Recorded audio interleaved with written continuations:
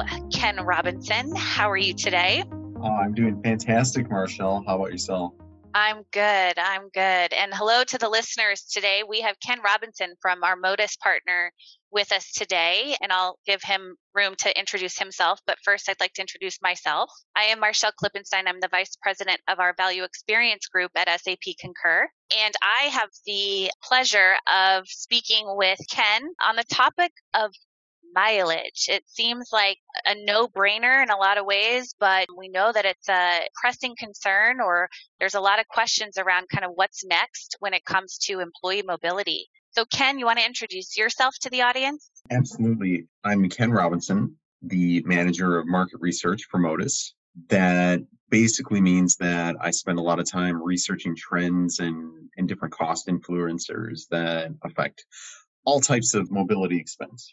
And Modus is a huge partner for us in terms of employee expense management. So we're just, again, thank you for being with me here today. We'll kind of kick things off. First of all, you mentioned just before we started recording that you're from Milwaukee and that the sun is shining for you today, which is great. We're on the precipice of summer, which is awesome. And of course, employees are going to get out and start moving around. We've got a world that's opening up, right? So we'll just first kind of launch into what's your perspective of the mobile workforce, and what is the personal car mileage or the vehicle transportation environment kind of looking like right now? Well, so overall mileage levels have gradually been increasing, and I would expect that, especially over the next, say, 1 to 1.5 quarters, we're going to see an additional surge in terms of the number of miles that people are driving, both for business purposes and for personal purposes.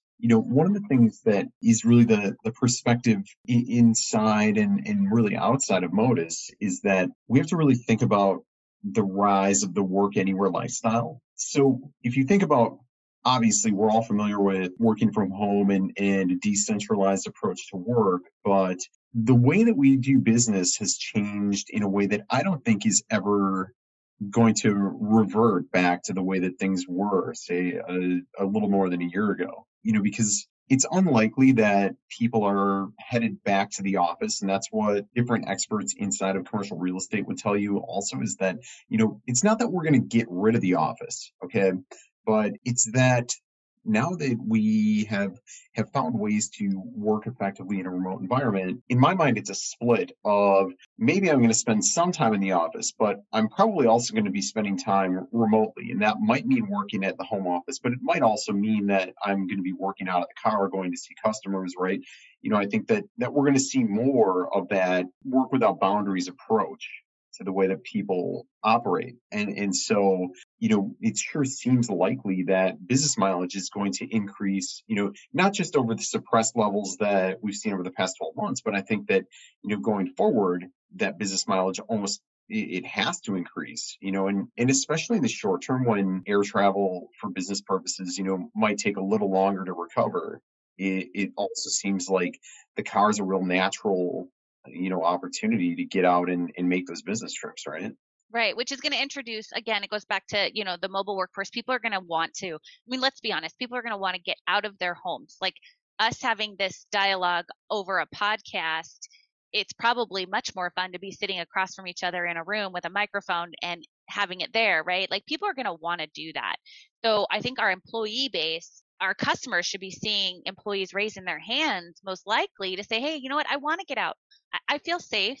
I want to go, see a customer. I want to go do this. I need to do business on behalf of this organization. I want to make things happen. I want to generate revenue. I want to be part of the solution.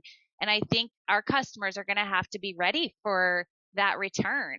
But here's the thing, though, I saw the other day, I think for 21, right, IRS changed some mileage reimbursement rates, and companies are having to pivot quickly to different mobile options. Maybe some are going more personal car than they're going fleet or whatever. So I think the IRS reduced the rate, right?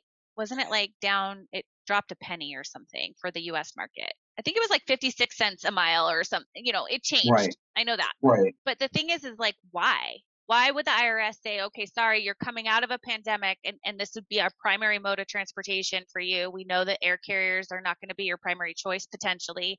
Why would the IRS, or what's the situation behind the mileage reimbursement rates, and what do our customers need to consider with that? It's a very deep ranging topic, Michelle. Okay.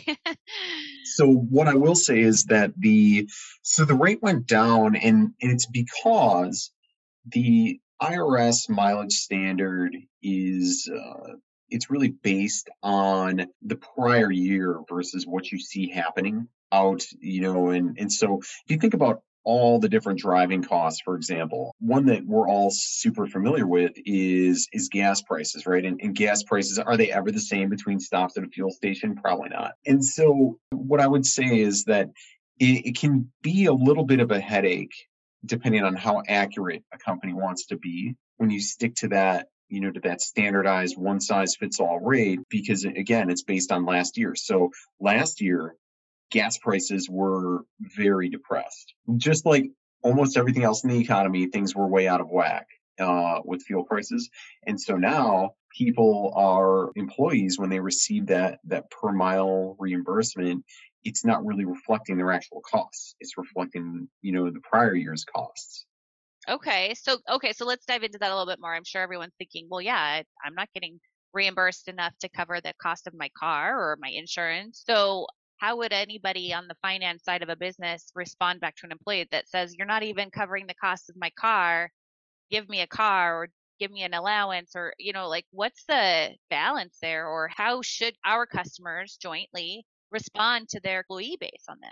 Well, I think that it's a fair question for employees to raise, and what I think is an important, maybe introspective moment for employers is to think about the way that they're doing things. And if you think about kind of the landscape, I think that more than a few departments inside of every business are probably have been taking time and are taking time to think about how they might want to do things better going forward. And so it's a good time to look at different options for vehicle programs too, because that IRS one size fits all mileage standard is not the only option. And so, for example, companies could pay a vehicle allowance, a fixed stipend essentially, to cover that driving expense. And the problem is, when we're talking about accuracy, that's really not helping either, is it? No. For example, the gas price that I pay is going to be very different than the one that you pay, just because of our geography. Not to mention the point in time, right? When is the business being done? And so that's one of the things that's really interesting about the fixed and variable rate approach, or favor as we call it. And it's because that method uses a more contemporary, or I guess more current view on all the different cost factors. So especially with gas prices, that favor reimbursement is going to be extremely accurate in terms of what people are paid, for that fuel portion of their driving costs. And it's not just going to be accurate in terms of where prices are in the market right now. It's also going to be accurate in terms of where you're located. And so that's one of the reasons that favor is an attractive option, because, it's super accurate. And it's also, it's a very fair approach. And it's actually, strangely enough, inside of the IRS tax regulations, there's information on what it takes to pay a tax-free mileage reimbursement. And favor is outlined there as the method that's really optimal, even though a cents per mile approach could be applied, and people can just log mileage. Right. You bring up a good point. I think I've seen a couple of states that have been, or a couple of companies that have been targeted in their state legislation that actually almost like, doesn't it like guide companies to say, hey, you need to look at favor as a dominant reimbursement method, or because of like the imbalance, like you're mentioning, like the price of fuel is going to be more expensive in some of the coastal states, and or the cost of insurance, or doesn't it matter like the size or the type of car the employee has? If we're dependent on the employees to drive their own vehicles to do business on behalf of us, don't we need to consider like that as like to your point, it's a non-taxable reimbursement for them using their own asset? Isn't there like regulation that goes along with this, to your point with the IRS tax code? Yes, there is really a slew of rules and regulations that that need to be navigated, and that's that's one of the things that Modus has done a great job of simplifying through technology, is to create a compliant solution. And I would say is one of the reasons that we're partners, right? Is that, our combined solution is the best of both worlds. Right. The other upside of Favor is that it's not just fair and accurate. I guess accuracy also leads the way towards, I would say, really effective cost control. Right. Because you don't want to overpay or underpay. And that's, I guess, one of the weaknesses of using that one size fits all approach of, say, 56 cents a mile, is that if you and I both drive, say, 6,000 business miles a year, and we're in our areas, say we have sales territories, and we're driving our two territories, at the end of the day, we're going to get about the same amount of reimbursement, paid to us. But if my costs, for example, for insurance and taxes and registration, and fuel and, maintenance, everything that goes into the cost of driving, not to mention the car itself, if that stuff is all scaled at a lower cost of living where I am and a higher cost of living where you are, we're creating sort of winners and losers, right? Because Right. if we're being paid the same amount, there's a good chance that I'm being paid more with that flat rate than I actually need to cover my business mileage. And you might be getting paid less. It's not a great approach. And so if there's a way that's not too painful that can help even the scale out so that we're each paid effectively, it's probably the best answer for everyone. That's the thing, is that it's a cost of doing business. And sometimes people will view these things as a perk. That's true. They do. They think, oh, okay, well, I'm going to drive here and there and I'll get paid more than it costs me to drive there. But really, they're not thinking about it kind of in the larger, like the bucket of money that goes into mobilizing the workforce. So that actually brings me back. You mentioned it earlier. You talked about kind of governing spend and, it being probably a significant dollar amount for a lot of our customers, right? So I'm just curious off the top of your head, like, do you have an idea of like the average or the norm as a percentage of total expense activity that mileage really does kind of, is it like 5%? Is it 10% of someone's program, or is it kind of all over the board? I think it varies because of the nature of people's businesses, right? So if you have a more of a hard goods type of business and you have a lot of merchandisers, for example, that can be a very large cohort of people that are driving for business that can kind of shift the scales. I would say that actually a study that Concur did a couple of years ago cites business mileage as a top 10 expense category for a large number of industries. Yeah. If you're in the top 10, it probably deserves some scrutiny. Wouldn't you agree? I agree. Yes. So in the value experience group, when we are working with customers, we do see mileage hit the top of the list 9 times out of 10, right? And often I think the customers we're talking to do not have, like, they could talk to us all day about how they curb airfare expenses and their tactics with that and their suppliers and then hotel, and they negotiate everything.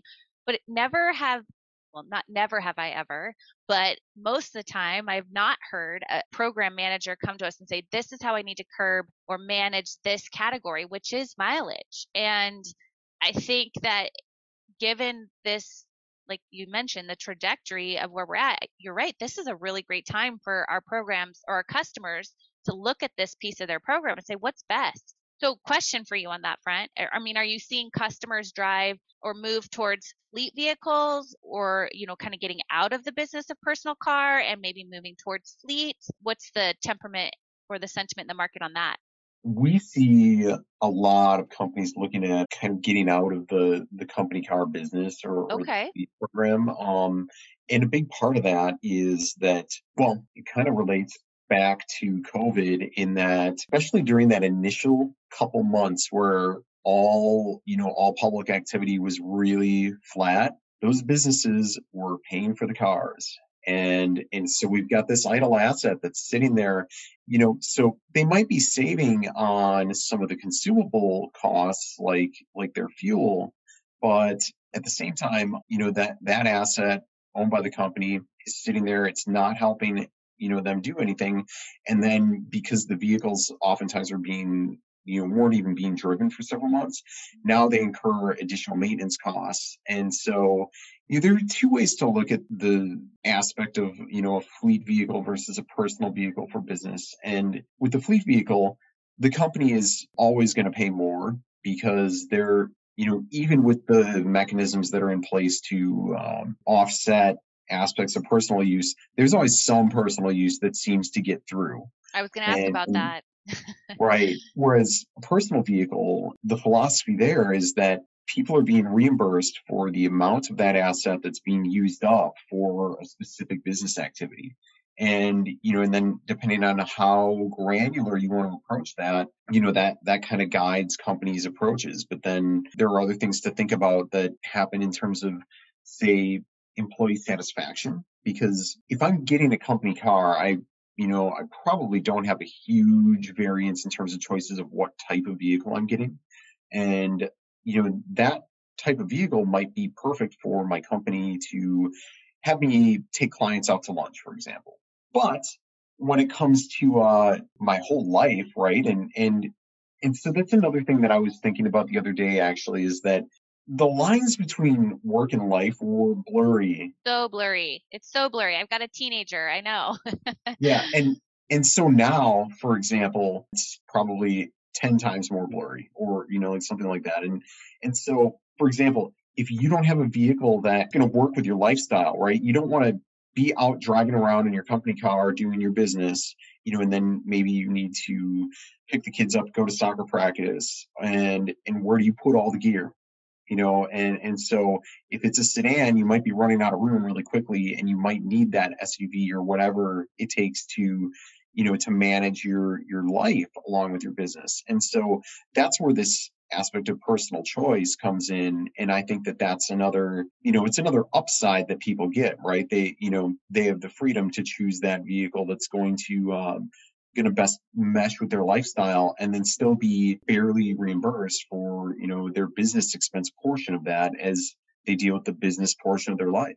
Right. Well, and that's what you said earlier, like in the beginning of even, our time together, you said it's the rise of work from anywhere, right? And so that applies to the type of vehicle that people need to drive. Like I said, I have a teenager, but he's almost 17, so I don't have to drive him anymore.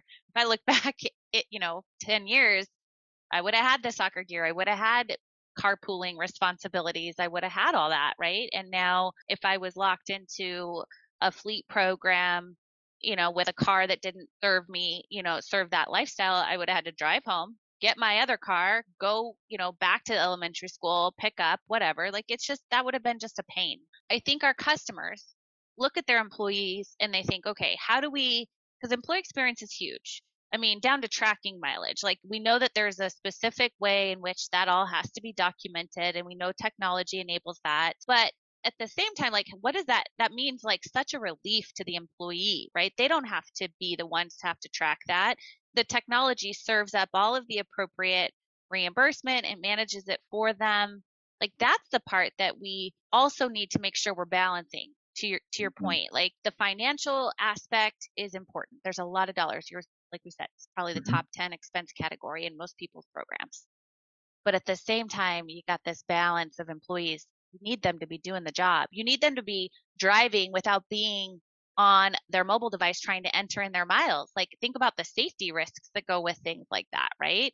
I don't know. Is that a conversation you've had with some customers around safety risk? If the technology just enables the tracking, do we have a safety win on that front?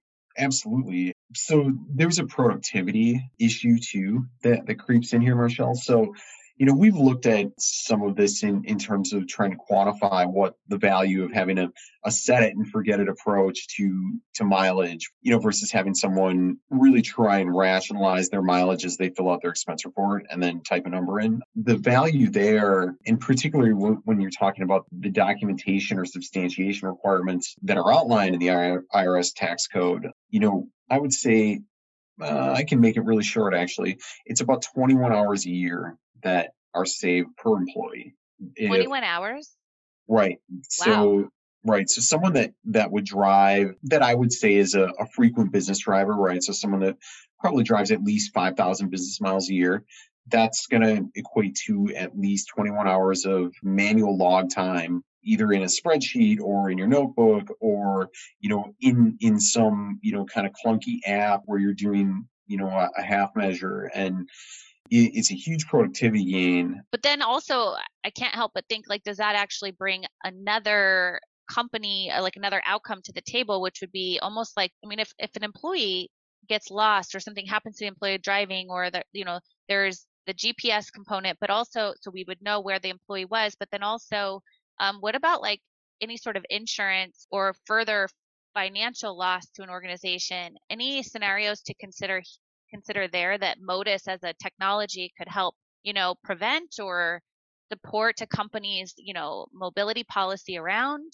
Yes, we take driver safety very seriously, and I've done different work, and I'm up to speed on some of the latest studies just about the impacts of vehicle accidents. So one of the things that really, I guess, that business leaders don't think about necessarily is that anytime, whether an accident happens during work hours or not during work hours, that's going to affect productivity across their teams, right? Even if there's no injury involved, if someone has to go to traffic court and take time off of work, then productivity is being affected there, and so that time can add up pretty significantly. And obviously safety is just good. Safe driving is important too, right? Nobody wants anybody else to get hurt, and there's those two elements of it. And like I said, it's highly preventable, and sometimes what I found is that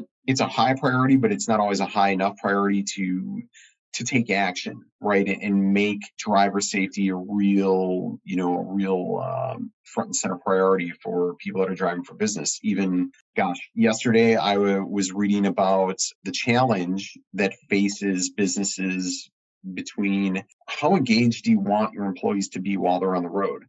Some companies are taking a stance where they want employees to be able to participate in at least conference calls and other types of, sort of like half attention business activity. And so they think that's super important. And so they won't implement a policy that's like phone off while you're driving. Well, I guess, some companies have, they'll require car, like a car mode on the phone, or, things like that. But then when it gets back to just to that infotainment system in the car, it's something that people are thinking about, but they haven't totally resolved yet. Because people can be looking at their navigation or adjusting the environmental controls of the car, and it's all those different things. But the other challenge is that people don't all have the same risky driving profile of behaviors. And so it seems to the Modus perspective is that the best approach is an individualized approach, to assess each person's strengths and weaknesses and then help them improve on their weaknesses. And so that's kind of our approach to making drivers safer.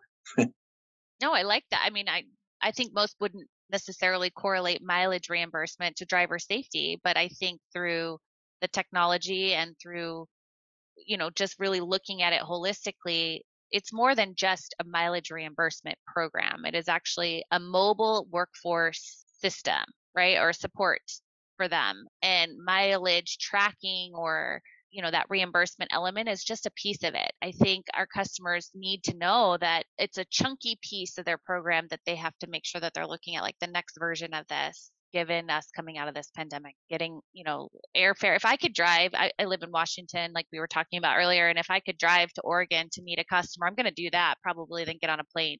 I'm going to drive at least minimum, or max would be maybe like 3.5 hour drive. I'm fine with that. I'd rather do that than take an airplane, because me going to the airport plus getting on the plane plus departing, or arriving and dealing with all of my luggage, like that's still 3.5+ hours there. So I'm going to weigh those benefits. I'm going to choose to drive probably. So our customers have to think of like what's next, which, it's the opportune time. I don't know. I think I've had this discussion with a couple of my team members, and, thinking about like what's the market pressure. Everybody's in this readdress stage right now. And I think mileage is just one piece of that needs to be relooked at, right? Yeah, totally agree. Well, and especially because I think it's important that people think about that assessment now, because, otherwise, there's this risk that the spend is going to grow kind of, underneath that top level visibility because people aren't looking for it. If you're going to allow people to expense their whole bill and it's something that's a mixed use asset, then you're overpaying at the end of the day as a financial team. So the problem is that this is short-term thinking, right? Everyone, to generalize, of course, people were thinking that they were going to lock down for 5 weeks and then get back out. And so they put all these short-term measures in place that I'm very confident persist. And so, that's the thing, is that it especially gets washed out when you think about how T&E if somebody's looking at T&E on a balance sheet or business travel, there's, those expenses are hiding under that plunge in business travel expenses from last year. And so now as we, start layering it back in, costs are going to go up because, until someone does something about some sort of approach to resolve that expensing of the whole bill. It's new behavior. It's new expectations that the employees now have that, the reimbursement factor is going to just always be there. Or, it's just overall, it's just policy reset or program design with, for specific outcome, specific budgetary control. Like our customers are going to have to come back into that fold. They can't just now expect that, okay, well, we're going to grant home office, everything. It's going to change. And so I agree with you on that front. I think that the mileage topic is a huge piece of that. And I really appreciate your perspective on this, Ken. You're clearly an expert. And I know our customers obviously look at this and are trying to figure all these pieces out. And the partnership with Modus is extremely valuable. I know that. Well, Ken, thank you again for your time. And hopefully the listeners got kind of a sense of the well-roundedness of this topic. I think it's a top expense line item. There's a lot of money involved. There's a lot of employee experience to consider. The world is opening back up, and Concur and Modus are here to support our customers. Thank you. Thank you, Marshall. You're welcome.